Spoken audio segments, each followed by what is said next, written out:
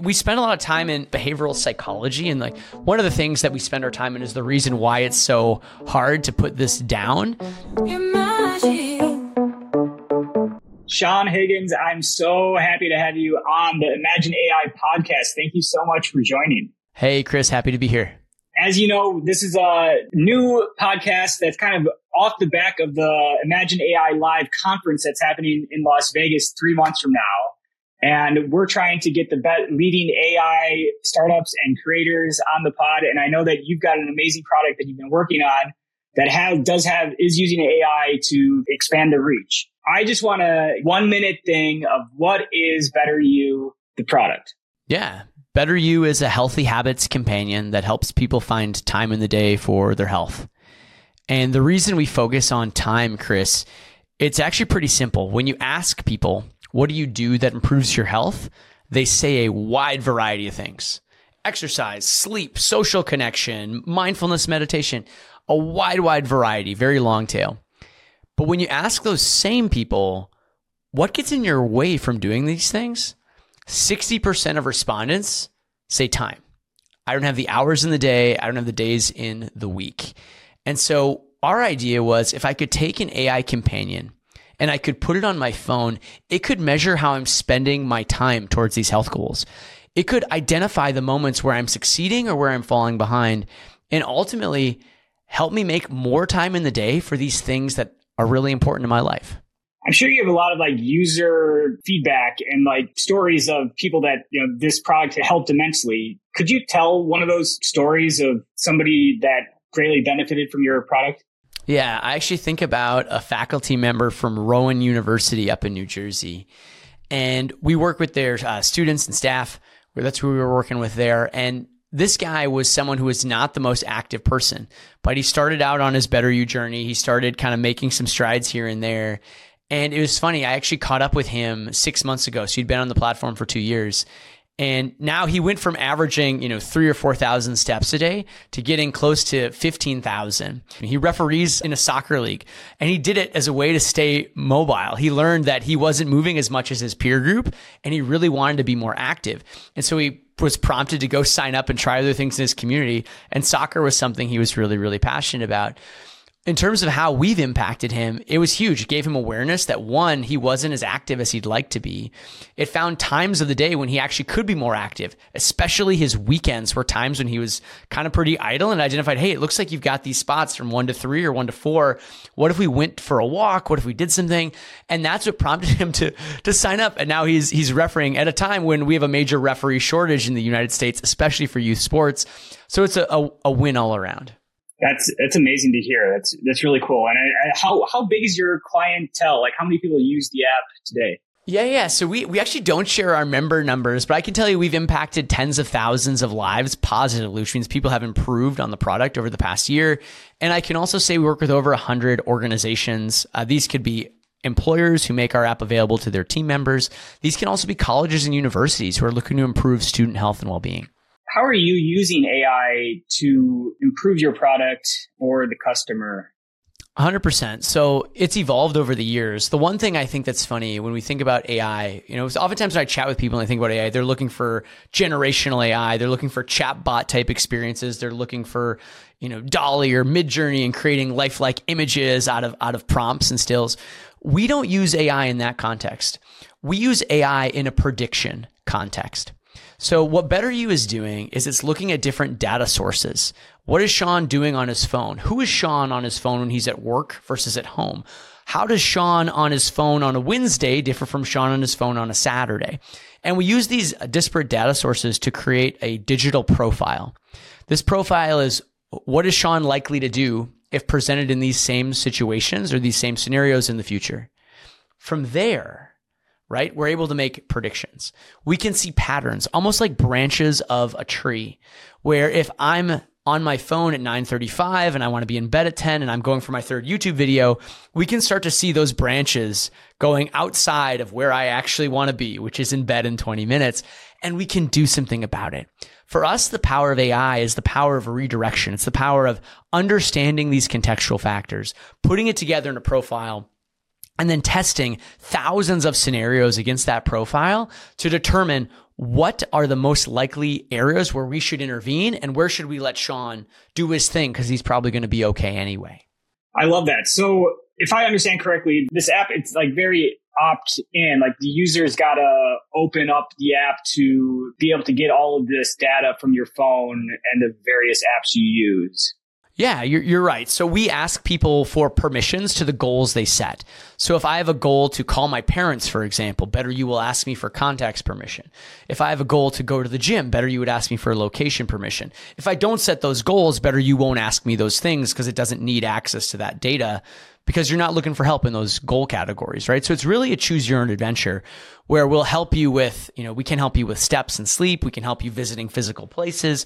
We can help you with how you're spending time on certain types of app experiences, but it's up to you. The things that you need help with, that's where we're going to ask for those permissions. And that's ultimately where we'll help you. Great. And do you have is it an iOS and Android app? Correct. We work with both iPhone and Android since, it's coming up on 4 years now. Wow. So, and when did you start your startup? Over 5 years ago, October 15th, 2018. Okay. And last question I want to get into with AI is just like as a team, as a startup, how many employees now and what AI tools do you find the most beneficial for running the day-to-day and your startup in general? Internal use of AI. That's a fantastic question. So looping back, BetterYou, we're a team of 27. We're hiring. We're growing that team up to the low 30s here in Q1 of 2024. For us, in terms of tools we're using, I think I've been most impressed with things like on the development side, Copilot by GitHub. Microsoft also has an offering through Copilot. Copilot takes a lot of the grunt work out of coding, right? You can say, hey, make me a function that is going to organize our user base into these 4 classes based on these attributes, and it'll whip up a function that'll do that instead of you having to think and then, go through some of the logic pieces. You still obviously need to understand what you're doing from a high level perspective, but it can take away a lot of the tedious code work. So that's one I would definitely mention. I also think even the basic things, things like ChatGPT or Bard can be very helpful in day-to-day if you're in a technical role, when you're looking to build queries in SQL or you're looking to write some Python. The thing I do worry about a little bit with those tools is because it's a self-trained model, I almost feel like it was better before it was massively open, right? So if I'm building an LLM and I'm training that LLM off of data that's coming in, if that data is not very good, right? If I'm feeding it bad SQL queries, which let's be honest, Chris, I'm not very good. I'm not that most technical guy. If it's being trained off of those SQL queries, it might be learning how to be slightly worse at SQL than it was before I started, spamming it with queries. But it's still very useful. It's very helpful for a lot of the basics. And just like Copilot, it takes a lot of the legwork out. I would say those are the 2 that we're using today that have been very, very effective. On the sales and marketing or business side, there's a tool we really like called Bywords. It's B-Y and then words. And it helps you create from outlines. It helps you create content. So a paragraph here, an article, a white paper here. And again, you have to go in and edit it, make sure it's hitting the points you want. But it does a very effective job of just kind of creating ideas from a list of bullets, which oftentimes is the hardest part, right? If you have an idea for an article or for a slide deck, you might have bullets, but how do you actually turn that into meaningful content? Bywords does a great job of pulling those pieces together. So those would be 2 different examples on different sides of the business. That's amazing. What is your message to your team? Like, how do you tell your team to stay at the cutting edge of all these innovations that are coming out around AI so that they keep using these new innovations and feeling like they have the freedom to? It's such an exciting time to be building a company in the space of AI. It's such an exciting time to be building a startup. If you think about in history, we've had these moments of time, like the Industrial Revolution is certainly one, the invention of the internet, the invention of the smartphone, where access to specialized knowledge or specialized production became ubiquitous. It was everywhere, right? And if the assembly line, the impact that had on the auto industry, making cars available, lowering the price of buying a new automobile, to the internet, making information ubiquitous and available, to the smartphone, putting that same information in your pocket wherever you go. AI certainly has the potential to be an invention or a game-changing innovation in that same category. And so it's definitely not one to be sleeping on, right? Is kind of the message we have to the team. In terms of how we help folks practice that, one of our company values is a question. What did you try this week? Every single week, every single team member tries something new. That doesn't mean it always has to be an AI tool. It could be I'm trying a new way of messaging for my marketing campaign. It could be I'm trying a new third-party tool. I wanted to see how it worked. I wanted to learn about Lambda functions in AWS. Whatever it might be, we always want to be trying and iterating and learning. And because we've incorporated that into our core values, it's a question that managers ask their teams. It's a question that we'll ask at our leadership and quarterly meetings. And some of those key insights and learnings, they bubble up and the team can share them broadly. That's how we find out about new products, new things that are going on. We have team members that are very in tune with, whether it's the right, Twitter accounts, whether it's the right, other influencers who are very knee deep in the space, other companies building in this space. That's how we've been able to build a virtuous cycle of learning around the space. Is there anything else you want to say about your company or what you're working on? We spend a lot of time in behavioral psychology, and one of the things that we spend our time in is the reason why it's so hard to put this down. So what is the product rooted in? Yeah. For us, we follow a lot of behavior design. So Dr. BJ Fogg out of Stanford, but even at a deeper level, I would say our product is based around several hacks that our phones have incorporated into them that make it very hard to put them down. The primary one that we solve for at BetterYou is something called the menu problem. And the easiest way to think about the menu problem, Chris, is you go out to your favorite restaurant. So for me, it's Cecil's Deli in St. Paul. I love Cecil's Deli. And I don't know if you've been there, but they've got a menu that is a mile long. You can order so many different things there. It's unreal. And every time I order kind of the same one or two things. I pick Sasha or Reuben. That's what I get. Now, Cecil's Deli could probably go make me some crazy pasta concoction if I asked them to do that. If I was like, hey, it's not on the menu, could you please do this for me? But the number of times I've actually done that is 0. I've never done that. Versus every other time I pick something off of the menu. So which choice really matters? The one that I make or the person who picks the options that I get to choose from? By making spaghetti not available, I'll never pick it. It'll never be in front of me. And so my phone, the realization for us is my phone is a series of menus.